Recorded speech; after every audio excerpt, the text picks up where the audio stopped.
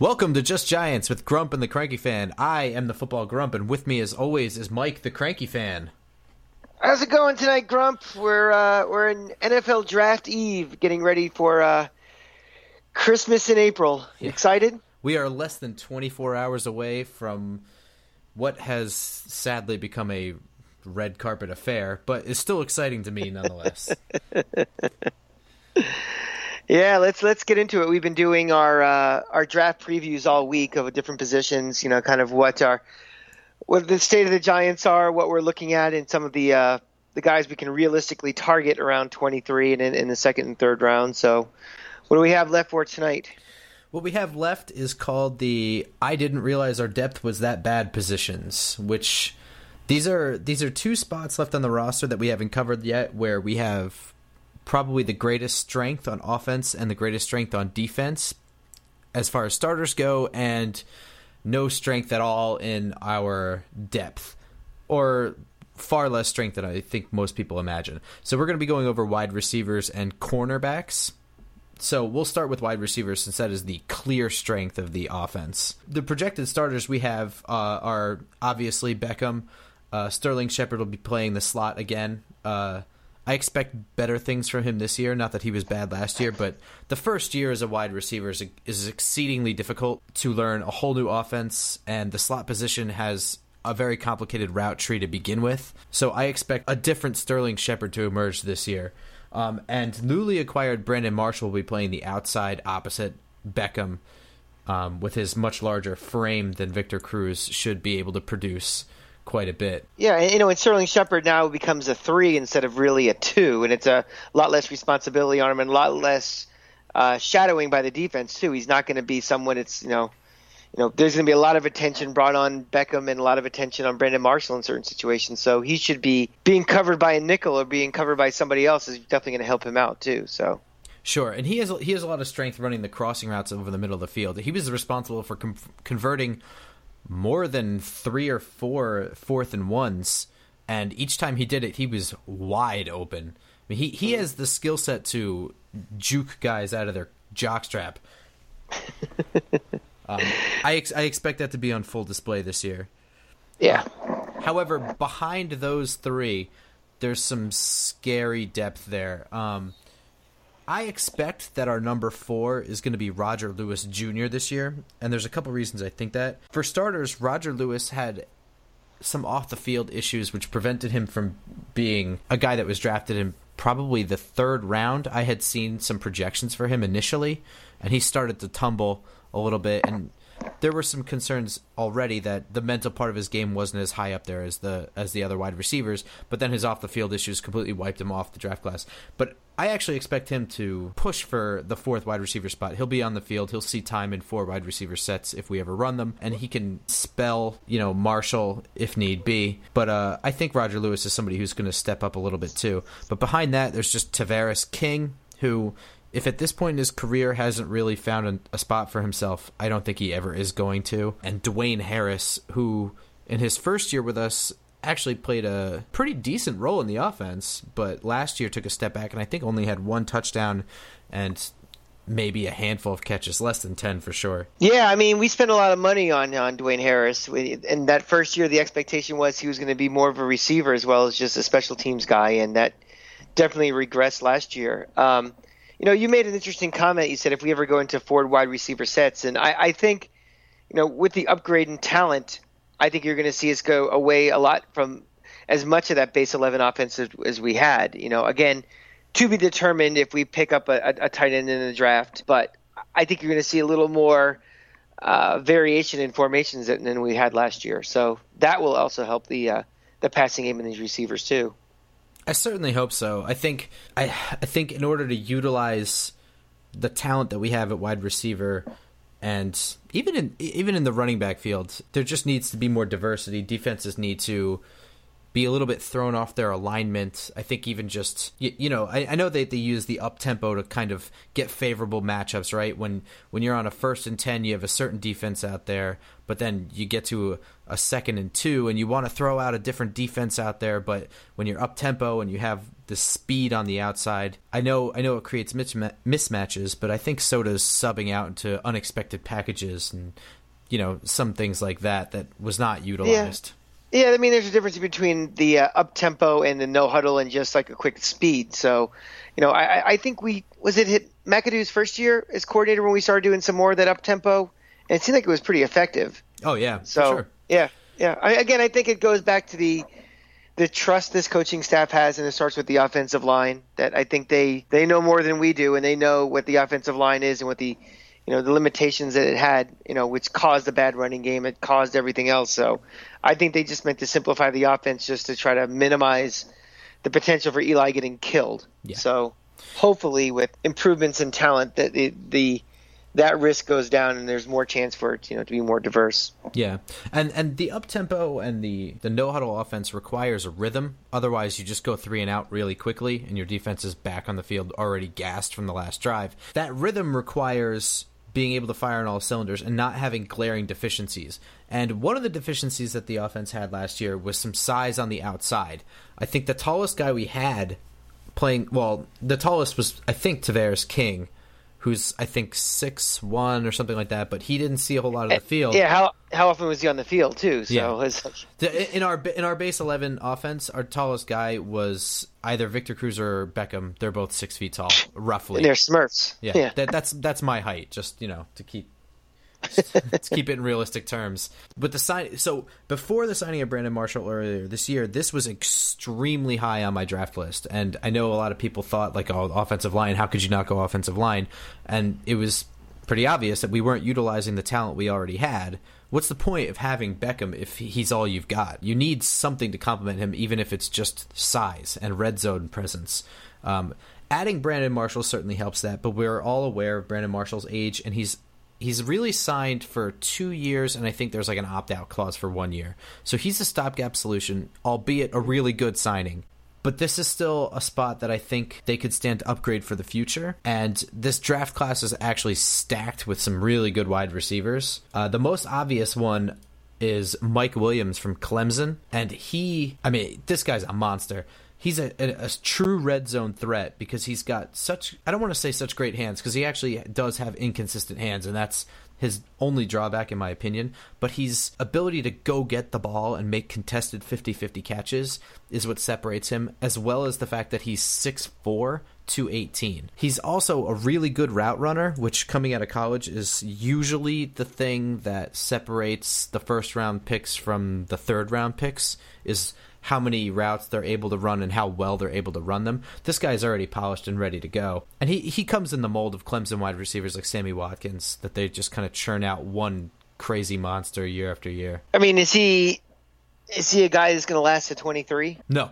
We're going to get to like our my mock-up later on, dream scenarios, but the more I look at this draft class, it's such a mess whenever there's no true 1 and 2 quarterback in the class like this one, because that they shouldn't go really high, those quarterbacks, right? But somebody panics. but it always happens, and you're just not sure who it is, when it's going to happen, and when that happens, it affects everything that happens after. So I'm going to say he shouldn't last till 23, but I certainly think that in a draft class like this, anything can happen, and I really do mean that. There's a few guys I don't expect to fall, and that's like Myles Garrett or Jonathan Allen. Those guys are not going to make it. But beyond just a few guys, I'm not sure that anyone is safe, Did you see a whole lot of Mike Williams in college?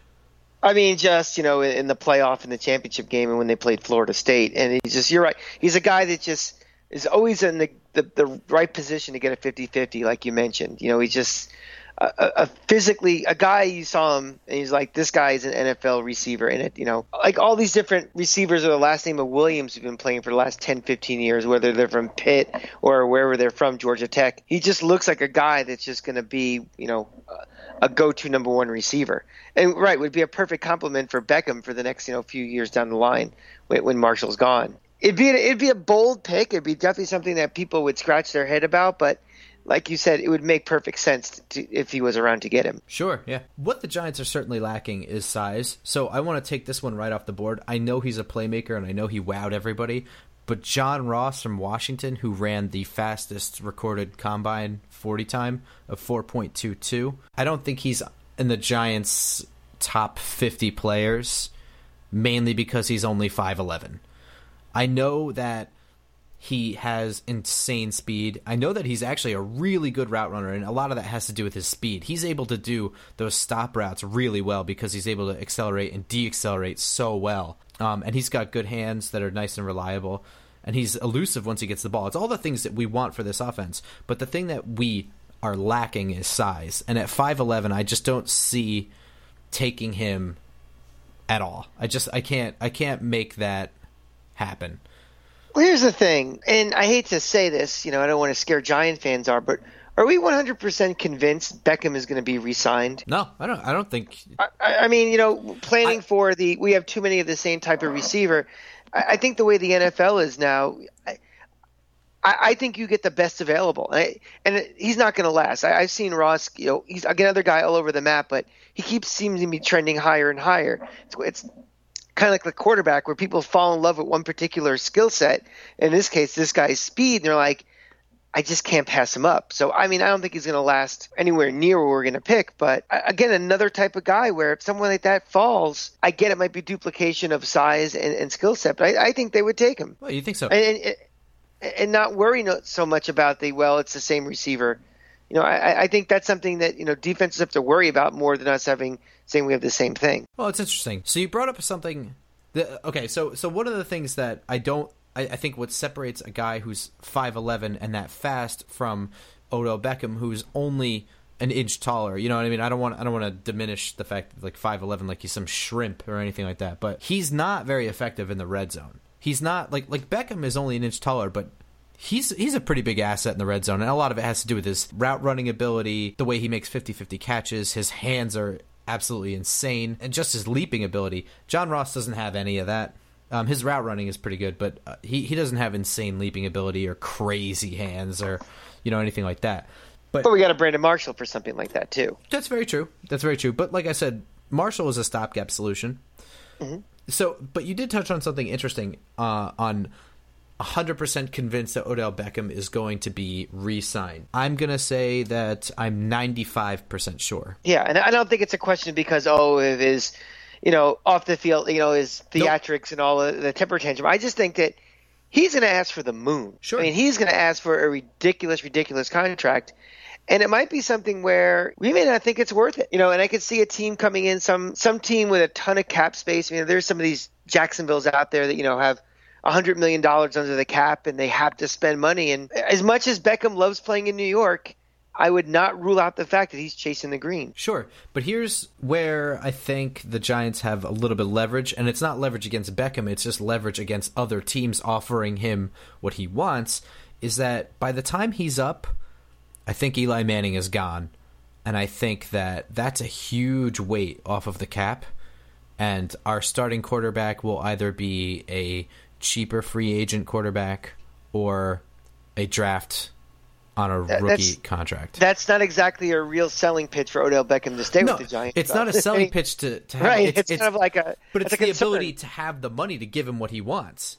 That's true. That's what I'm saying. We'll have the space then in that scenario to keep him. That's true. Isn't Eli's last contract year the same year when the 3 defensive linemen are up as well? No. Aren't they all done in 2020?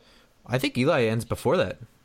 I thought he was done in 2019. I thought he was 2020. We'll check that. Yeah, all you Just Giant podcast fact checkers, you can you can tweet at us that we're wrong, but I think they're all the same year. They might be, but I mean either way, let's say for argument's sake in 2018 the Giants win the Super Bowl and Eli is continues to follow his brother's decline sort of thing. Do you think he retires early? He could. I mean, I think, his skill set right now is a lot better than where Peyton was a corpse by the time they won that Super Bowl. Yeah. I'm serious. I mean, they won in spite of him. And even that whole playoff run. Eli is still, even if he has a significant drop off, will still be functional. I don't think he's going to be at that point where he gets cut and nobody really wants him, and it's why he retires. Yeah, I think so. But I think no matter what, this is Eli's last couple of years. I don't think he's getting a contract after the end of this one. Do you? No. I think I'm really kind of holding my breath that he doesn't fall completely off the cliff starting as soon as this year. Yeah. No, I think, I'm right there with you. That's what I'm saying. If you win the Super Bowl, why even bother playing the next year unless you have like a legitimate shot to repeat or something like that? I'd just kind of go off in the sunset. Yeah, he'd been playing for 13, 14 years, taking up tons of beating on the body. Never missed a game, and never missed a game. That might be the case. In any case, let's worry about the post Super Bowl victory quarterback problems when that situation arises. So. Yeah. The problems for after we win it all. Yes. So, in my opinion, we want somebody who's going to be able to have the size to complement our other wide receivers. So I kind of looked at a few guys that I think are targets for the Giants because I think that's what they're looking for. And one that I think could last to 23 is Corey Davis from Western Michigan. Corey Davis is 6'3", and 209 pounds. He's not a burner by any means, but he did run a 4.5 40. I mean, that's not slow. And he has what I like to call deceptive speed. It's that I have the ball second gear. You know what I mean? Where you're running routes against the same guy 6 plays in a row, and you kind of get used to what his top gear is until he gets the ball, and then he's really running for the end zone. Then he hits this other gear that you're not used to. I think Beckham kind of has the same thing. That open field turbo speed. Right. So he's got this sneaky speed that you kind of forget about just how fast he is. And he can go deep from time to time. But what he does really well is he's another guy who's a red zone threat because of his size and because of his ability to make contested catches. He's great. In fact, this entire draft class, the upper half of the wide receivers are all really good in the open field for a variety of reasons. But they're all scary once they have the ball in their hands. What do you think about these guys as far as blocking downfield? Because our offense is so predicated on the quick release, and requiring these receivers to be pretty good blockers. That's interesting.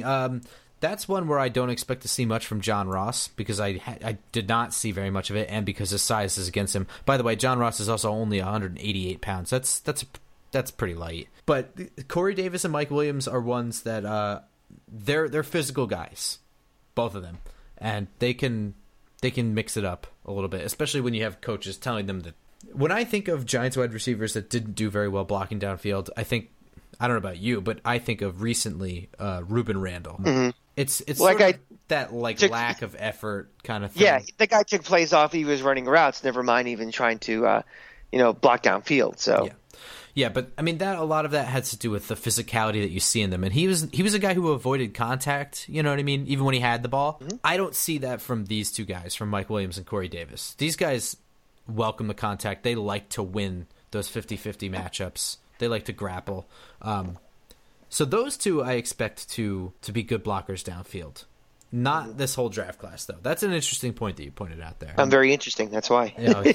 So Corey Davis is a guy I could legitimately see sitting there when we are picking on the clock, and it's going to depend on how things tumble. He's a legitimate shot to be our pick and be the guy who mixes in with Brandon Marshall and eventually replaces him. Or, like you said, could be a replacement for Beckham should we not be able to re-sign him. Which, by the way, the Giants picked up Odell Beckham's 5th year. Yeah. Why? Smart move. Yeah. Captain Obvious became our GM over the break. And you say that, but I think a lot of teams wish they had Captain Obvious as their GM. A lot of other teams in the New York City region. Yeah, I was going to say a lot of people in the Cleveland, Ohio area right now wish they have a Captain Obvious. But there are two other guys that I looked at. One that I initially was high on and have dropped off since, that you may have seen a lot more of, is Malachi Dupree from LSU. Mm-hmm. Name rings a bell. The problem he had, like a lot of Florida receivers in the last couple of years, is doesn't have a quarterback to get him the ball. Yeah. That's, it's tough to really tell what these guys can really do, and they can't consistently get the ball passed to them with any effectiveness. So, a big time talent, big speed. I don't know if he's a first round pick, but he might be something we can pick up in a lower round. Yeah, I initially thought that he would be there's a chance he wouldn't make to 55 in round 2. Now I think he might make it to the third round. Just based on the way he went from when I was watching him during the college season to now. Other guys have shot up the board, etc., and he just kind of remains stagnant. He's one of those guys like Ruben Randall that I don't expect to be a big blocker downfield. But he is 6'2". He's 196 pounds. He's got good... in fact, if I were to describe him in one very short word, it's good. He's a good wide receiver. He's not going to wow. I don't think he'll ever wow. I think he'll be a career number 3 wide receiver. Do you want to spend a second-round pick on a career number 3 wide receiver? Do I think we need a career number 3 wide receiver this year? I don't. So when I had first was watching him before everybody else shot up the board, I thought he might have a chance to really impact the offense. And of course, also at that time, we didn't have Brandon Marshall on the roster, so I was like, oh, this is a big need. This is a guy I should look at. He is not great in the red zone, but he is feisty with contested balls, which is something that I like to look for in guys. In college, you can get away with sort of letting the ball come to you. In the NFL, that will never fly. You have to go up and get it. And so that's what I look for in college wide receivers, is guys who go up and get it. And Malachi Dupree does do that. He had to, because the ball was never on target. But now I'm seeing him slip. He's just good. I think he lacks the physicality. I think he sort of gives up sometimes. I question a little bit of his effort. He's just good, and I think at that point we're looking to fill other spots on the roster. But, so the Giants are kind of in that weird spot for wide receiver drafting wise. It's you want to draft a potential project you can cultivate for a couple of years down the road, or do you want a guy who's going to be more than just number 3? So my gut feeling is that we are going to get this depth at the wide receiver after cut down day. Yeah, or next year. Yeah. They may want to see what they have in Roger Lewis, to be honest with you. Or, there might be like an undrafted guy that slips to them that wows in camp and is able to stay on the roster. I mean, it happens. There's one other guy that I didn't know a lot about, just based on the school that he played in and, the schools I watch typically, and has risen very high. And I think if he were there in the second round for us, it's almost too good to pass up. And that's Isaiah Jones from East Carolina. If you haven't seen any tape of Zay Jones, he's for real. This guy, I think, is going to wow a lot of people in the pros. Playing at East Carolina, he didn't get a lot of exposure, but did play good competition with like Virginia Tech, who has a pretty good history of churning out some secondary guys. Mm-hmm. But he kind of makes guys look like fools in college. He's 6'1", 202 pounds, ran a 4.4. He's a great route runner. In fact, some of his routes, he actually looks like Beckham, and I'm not screwing around either. He ran the same route that Beckham ran and scored a touchdown against Adam Jones in the Cincinnati Bengals this year. I'm pulling this completely out of thin air, so I don't expect anyone to remember this, but essentially Beckham ran a stop route inside the red zone where he kind of ran, posted up, and Jones came out of his zone coverage from behind him. And while Beckham was sitting there waiting, he kind of wheeled back out, turned around, and ran to the end zone and was wide open. I watched Zay Jones do the exact same route, and it looked pretty identical, which is, that's a scary thought to have two guys like that on the roster. Yeah, well, again, you think he'll be a guy that's going to hang around to our pick in the second round, or you think he's going to be unobtainable? It's really difficult to say. I could see him going. I see the first round being absolute madness, by the way. I really think there's going to be some crazy trading going on like we haven't seen before. I think that there's going to be kind of like the Laramie Tunsil fall that happened. Just because it's absolute chaos, you're going to be seeing, these guys that we had been projecting to go in the top 10, like starting to tumble just because people are picking random things. I think it's going to be a position run type of draft this year. I think you're going to see when the quarterbacks start to go, everybody's going to jump on the bandwagon and be afraid. Or you're going to see some trading up to be a part of that run. Yeah, so, I agree. I think linebackers are going to start to go early too. I think even yesterday I was trying to ignore, but NFL Network had like a big, crazy, silly, overproduced mock draft thing, and Hassan Reddick went like 15 or something like that. That seemed like a little ridiculous. And I think they had the Giants picking like Evan Ingram or some other tight end that I project to be like more of a third round guy. They were taking it 23, and I was like, I think that's really when it set into me that I have no idea how this draft is going to fall. So, Zay Jones, I can't see him going in the first round. I think that's going to be absolute madness, but I can see him going near the top of the second. So it's conceivable that he would fall to us in the second at 55. Okay. All right. Well, speaking of overproduced mock drafts, you said you had one created that you were going to give to us? I don't have one created, but I do have a best case scenario and then what to do if that doesn't pan out. Okay. I think that with the Giants' need and the best guy who could be around is Jared Davis. It's the only position on the roster where we have only one guy signed beyond next year. It seems like it's the only position on the roster where we don't really have a plan. When I really analyze this whole roster, I can see like a plan. I can see sort of we'll see what happens with this guy, and we can last a year like this, or even the offensive line where they don't have the talent, so their plan was to just sign guys, throw everybody at the position, find out who's going to. I mean, at least it was something. Linebacker, it's just B.J. Goodson outside of next year. It's a plan we've not had at linebacker really since Jerry Reese has been here. That's very true. We haven't really drafted for linebacker. Like we haven't invested a first round pick in the linebacker. We haven't really, it always seems like we're picking up some spare parts and guys that are slightly past their prime or something. So this is, if there's ever a time to do it, now is the time to do it. Yeah. I think if Jared Davis is not there, the next guy on my list would be Garrett Bowles from Utah. We know the tackle position's a total mess. Whether he plays left or right, I think he's going to end up playing right tackle, but there needs to be a plan at tackle. I think it would be a dream scenario for the light to turn on for Eric Flowers and get Garrett Bowles also, because then it doesn't matter which side they play on. Your tackle went from a weakness to a strength. But if it doesn't click for Eric Flowers, at least you can switch them after next year. What's your gut with Eric Flowers? Is that like going to go on part of the way, not at all the way? What do you think? What do you think the end game is going to be with him? I think he'll be labeled a bust because he was picked so high. My gut feeling is he'll be a love him or hate him guy, much like the way Will Beatty was. Will Beatty was inconsistent year to year, and I think that's kind of Eric Flowers' future. And fans are going to be on the fence with him.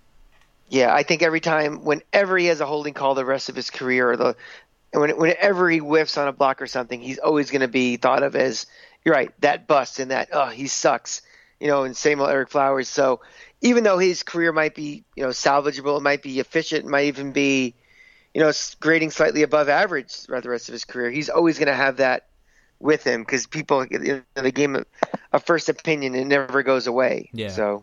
Yeah, and that's why I think Garrett Bowles, by the way, is the only one of those top three that I outlined that I really think the Giants are considering. I think Ryan Ramczyk has too many red flags, and Cam Robinson is too not finesse enough for what they're looking for. So you're going so far, you are saying linebacker and then tackle is your first two dream scenarios. Yeah, and then if that's not there, I'm saying for sure Caleb Brantley. Defensive tackle. The hole in the middle of that defense, the heart of this run-stopping defense, now has a bit of a gap. It's scary. Let's put a red flag on that one because I think what happened with the Josh Brown incident really, really affected the Giants, and I think they came off looking really, really bad. I hate to use the too soon cliche, and I don't want to say somebody's guilty before proving guilty, but it might be too soon for Caleb Brantley to be drafted by the Giants. It's interesting. It's going to be interesting to see how much he falls. A lot of that has to do with the fact that it's a very he said, she said situation. But also, the Gareon Conley news came out just recently and is a much more serious allegation because the police are involved. The way it came out was very murky and strange. This sounds like the Brantley situation too. The police are involved. It's a very murky situation. I just think the perception of it will far outweigh the actual. Well, let me ask you a question.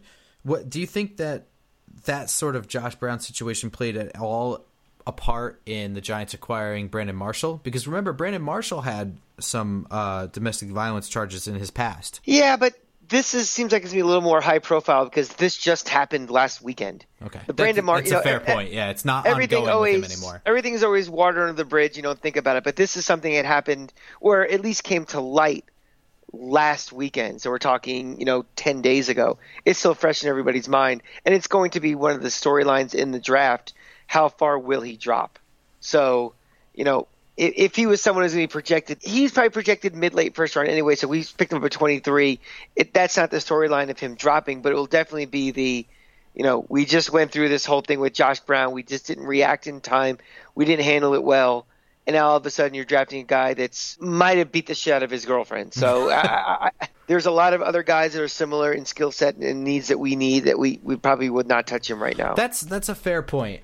There's always a Cincinnati Bengals or a Las Vegas Raiders or a team like that who just does not care about public perception, and they will take best available regardless. So I don't think a guy like that will fall too far before one of those morally challenged teams will jump on him with no questions asked. You've seen this guy. He doesn't have a track record of anything like this, does he? No, that's what the strange. It sounds like one of those things where, from what my sources in Gainesville tell me, that he was banging his girlfriend's best friend or something and was confronted outside of a bar. She came at him with a couple of slaps and pushes and a punch. He tried to defend himself, and you define what it means by his arm pushing her away to a punch. And the effect was that she had a bloody lip because of it. Cops came all over the place. The police report, there was 2 different police reports that were written up. Now she's going in for it. She's lawyering up. I don't know. And again, because the facts aren't known right now, it might be just too soon to touch. Yeah, I understand. And I don't want to get into the she came in with a bloody lip. You are a defensive tackle who's NFL bound. Are you laying your hands on a woman at all? I don't care if she's hitting you in the face. Like, just leave, man. Exactly. So especially, and I'm not going to defend even the that moral at all, issue. Yeah, especially the timing of it too. I mean, you should never be doing that in the first place, but especially when you're about to make millions of dollars and your future is on the line. True. Yeah. I mean, that's the stupid aspect of it. The moral aspect of it is you could beat the shit out of most men. I would not. I would just, put my hands in my pockets and leave, But whatever. That being the case, we'll see what happens with him. That's going to be an interesting thing to watch, especially because he's a player of intrigue for me. As far as the second round goes, I think ideally I'm looking at Zay Jones at 55. If he's there, I am running to get him. Another guy that I really, really, really would take a good look at is Dan Feeney to play right guard for us, because who knows what's going on. And it would be really interesting if the draft fell Garrett Bowles in the first and then Dan Feeney in the second. There's a potential that you've completely changed the offensive line to a glaring weakness to a position of strength for the future. Oh, and it'd be very interesting, the public perception of that too. I think people would be thrilled. Sure. And again, is it the best thing for this team with, not addressing other needs like tight end and, linebacker? I don't know, but you definitely would be, there'd definitely be a lot of cheerleaders who'd be calling the fan on Friday morning thrilled by that being the case. Yeah, sure. I think another guy I'd really consider, because he's tumbled. I can't believe that he's tumbled this far. I know what happened and why it happened, and I agree with it, but Teez Tabor could easily be there at 55. That's amazing to me how he's fallen so far. He had kind of started running his mouth a little bit during the season. He did not perform well in the combine, but he is a hell of a cornerback. Yeah. I mean, Just as an FYI, our projected starters at corner are Janoris Jenkins and Eli Apple, with DRC playing mainly the slot. But beyond that, do you want to know what our backups are? Yeah, we saw that in the Green Bay playoff game, what happened, and it was a complete meltdown. But it's even worse than that, because Trevin Wade is no longer on the roster. Our backups are officially Dante Dion, a second-year player who is 5'8", out of Boise State, and Antoine Blake, a special teams player. That's it. That's our entire cornerback depth. Yikes. Yeah, so that is a position that I will be stunned if is not addressed in the top 3 rounds. So guys I'm looking at, Adoree Jackson from USC, Teez Tabor definitely from Florida, Quincy Wilson from Florida if he's there at 23, and the draft falls very unfavorably, I'm looking at Quincy Wilson. Later on, if we're looking specifically for slot corner, because Eli Apple is young and so is Janoris Jenkins, Jordan Lewis from Michigan, Desmond King from Iowa. These guys are 5'10". They're more suited to the slot. Cam Sutton from Tennessee, 5'11", another guy I'm looking at. That's got to happen in the top 3 rounds. I can't see them walking away with DRC's age and injury history, how he kind of sort of misses games here and there, has always got like a nagging thing. If one of them goes down, whether it's Jenkins, Apple, or DRC, it's a disaster waiting to happen. And even when he wasn't hurt last year, he was slowly his number of snaps went down last year. He was on the bench more than he ever had been with us. So the storyline was, though, that, we just drafted Eli Apple. We think he's ready to start. And I think Ben McAdoo and Jerry Reese, and even higher than that, John Mara and Steve Tisch, are very much on this idea of, we just drafted this guy with the number 1 pick. He's playing. That's it. I don't want to hear anything besides that, because Tom Coughlin was so against that. We assume that Tom Coughlin was the one that was super against that, and it seemed like wasted talent. I think that had something to do with it. I think the other thing was that with DRC, they were trying to keep him from getting injured later in the year by reducing his snaps throughout the year, because now they had this versatility. Those are the guys I have lined up to keep a serious eye on. Those are my dream scenario guys. Other guys to consider are guys like Forrest Lamp, who might fall for some reason. But I don't think in the top 2 rounds I'm looking at quarterbacks. I don't think we're looking at running backs either, guys. Unless Dalvin Cook falls, which he may. And even then, I'm not so sure. What do you think of that? I think Dalvin Cook's either somebody's going to take a run on him and take him earlier than we think, or he's going to fall. I can't see a team like the Bucs letting him go past him. I could see somebody higher than you expect, because the guy is a freak. Even with the injury concerns and his off the field issues that he's had, and fumbling issues, frankly. Yeah, remember what game was it? He just fumbled on his own. Just dropped it. I think it was that playoff game against Oregon in 2015. He was running for a touchdown and just fumbled it for no reason. Like I said, I would not be shocked if he's up like around 6 or 7, higher than we think, and that would not shock me, if he starts falling. Yeah. So I think we need to be prepared for that. How upset would you be if he had that Laramie Tunsil sort of situation where he tumbled and the Giants passed on Laramie Tunsil, and that sort of became the thing that everybody talked about last year was, did we really need Eli Apple? Eric Flowers is a liability. We should have taken Tunsil. Do you think that offensive line is so much more important than running back? That Laramie Tunsil on our, everything completely changes, because he'd be starting. Flowers would probably be moving. We'd have a whole different offensive line mindset, what we're doing now and in the future. It completely changes how we look at this draft. It looks at everything. So running backs grow on trees. You can get a guy with his skill set every year. You don't have to be a top 5 pick. That to me was something where pot is different than domestic violence. Yes. It's just one of those things where, the 65-year-old execs kind of like, they freak out about it, but, it is legal in many states now, so well, it's illegal in the NFL. That's true, but I'm just saying it's not right. Domestic violence is not legal anywhere. Half these guys smoke. Most of the guys in the stands smoke. It's not as big of a deal as it was 15 years ago. It's not PEDs. It's not Coke back in the 80s. It's a different thing, and I don't think you'd have the You wouldn't lump that in the same bucket as what the Josh Brown thing with the Giants would have been. So if he was, I think they made a mistake. As much as Eli Apple was and will be a good Giant, I would have jumped on Tunsil in a second. I'm going to agree with everything you said. I know that having a first-round guy running back is different than having a fourth-round guy running back or a fifth-round guy running back. But that difference between that first-round running back and the fourth-round running back is much smaller than having a first-round left tackle and a fourth-round left tackle. Running backs, I know that he's the home run hitter, but they do grow on trees. Ahmad Bradshaw was a seventh-round draft pick. Mm-hmm. And their shelf life isn't as long either. Yeah, that's also true. You're investing in something that's going to give you, of course, some of these guys may last 7-8 years, but what's the average? 3.5, 4 years in the NFL? Something like that. That's how I see the draft unfolding the next couple of nights in dream scenarios for the Giants. What do you think? Did I miss anybody? No, I think you pretty much hit all the points I would have picked. I think it's the draft is one of the things you have to react to. You can't be proactive with a plan because your plan's going to be jacked up, pretty much after pick 2. So it's just kind of having a solid board that you're committed to and you're not going to waver off of. If you rank guys and these are the 150 guys, we rank them in order, and they've been doing this for months now.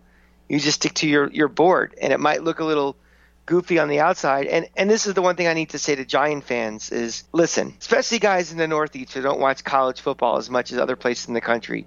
don't freak out if we pick somebody you've never heard of and start booing and bitching and moaning and calling Mike Francesa saying that you need to fire Jerry Reese. They know a lot more than you do. And because you've seen a couple of YouTube clips or you watch that little 30-second montage after Chris Berman announces the pick, evaluate 2, 3, 4 years down the line. It's kind of like recruiting. You know, when they say, oh, Florida State had the number one recruiting class on signing day, and go back a year from now and see who transferred and who failed out of school and stuff. Don't overreact. We know what the needs are in this team, but guess what? Jerry Reese and Ben McAdoo and everybody in that war room, they all know a lot more than we do. So, you know, and also don't read these who won or lost based on round one. Like I know USA Today loves to do that on Friday. Who are the winners and losers? It's horseshit. Nobody knows anything right now. So let the whole draft play out. Let's see how they do in OTAs in the fall in that first year. Then we can do an evaluation. But I also caution all Giants fans to not be super positive right after the draft. This is nonsense right now. We have no idea what these guys are really capable of. I don't even know what I'm talking about half the time. I only can tell you what I see against other college opponents and what I think they can grow into. The choice is on them as players on how much they want it. And Super Bowls are won in February, not in April. So yeah. Teddy Bridgewater may never play again in his life based on a freak accident injury that happened before the season started. Anything can happen, and there's no reason to be overly positive or overly negative. You can only be hopefully optimistic after this. Right, and 95% of you out there, the only time you've ever seen these guys, you're seeing their greatest highlights. You're seeing that clip package of them, an offensive lineman pancake tackling somebody or a defensive lineman just completely dominating. You're not watching, you know, all 13 games of a season. You're not watching everything where you see the good and the bad of these players. So, you know, if we draft somebody in the first round and again we see that 30-second montage, you're going to be like, oh, yeah, book our Super Bowl flights right now. Like, just chill. Yeah. And quite frankly, none of us, no matter how much tape we watch, are seeing these guys in the weight room, seeing them on the practice field, or, you know, slapping their girlfriends around. We don't know, like, all of these things that will affect their future. So these are all things to consider, you know, when checking your emotions on draft day. In the coming days after the draft, we'll definitely do an episode recapping the draft from an NFC East standpoint, mainly focusing on us, but of course our two-time-a-year opponents every year. And then we'll take a quick look at the upcoming schedule, especially now that at that point the draft will be done, and there will be some free agency waves that are going to come right after the draft that will come. We'll come at you with our takes on free agency signings within the division, within the league. We have plenty of topics we can cover between now and you know, as we get ready for OTAs, and then, you know, getting closer to the summer. So yeah, sure. And having said that, it's time to get ready to watch the draft. Yeah. I will be live tweeting the draft all 3 days.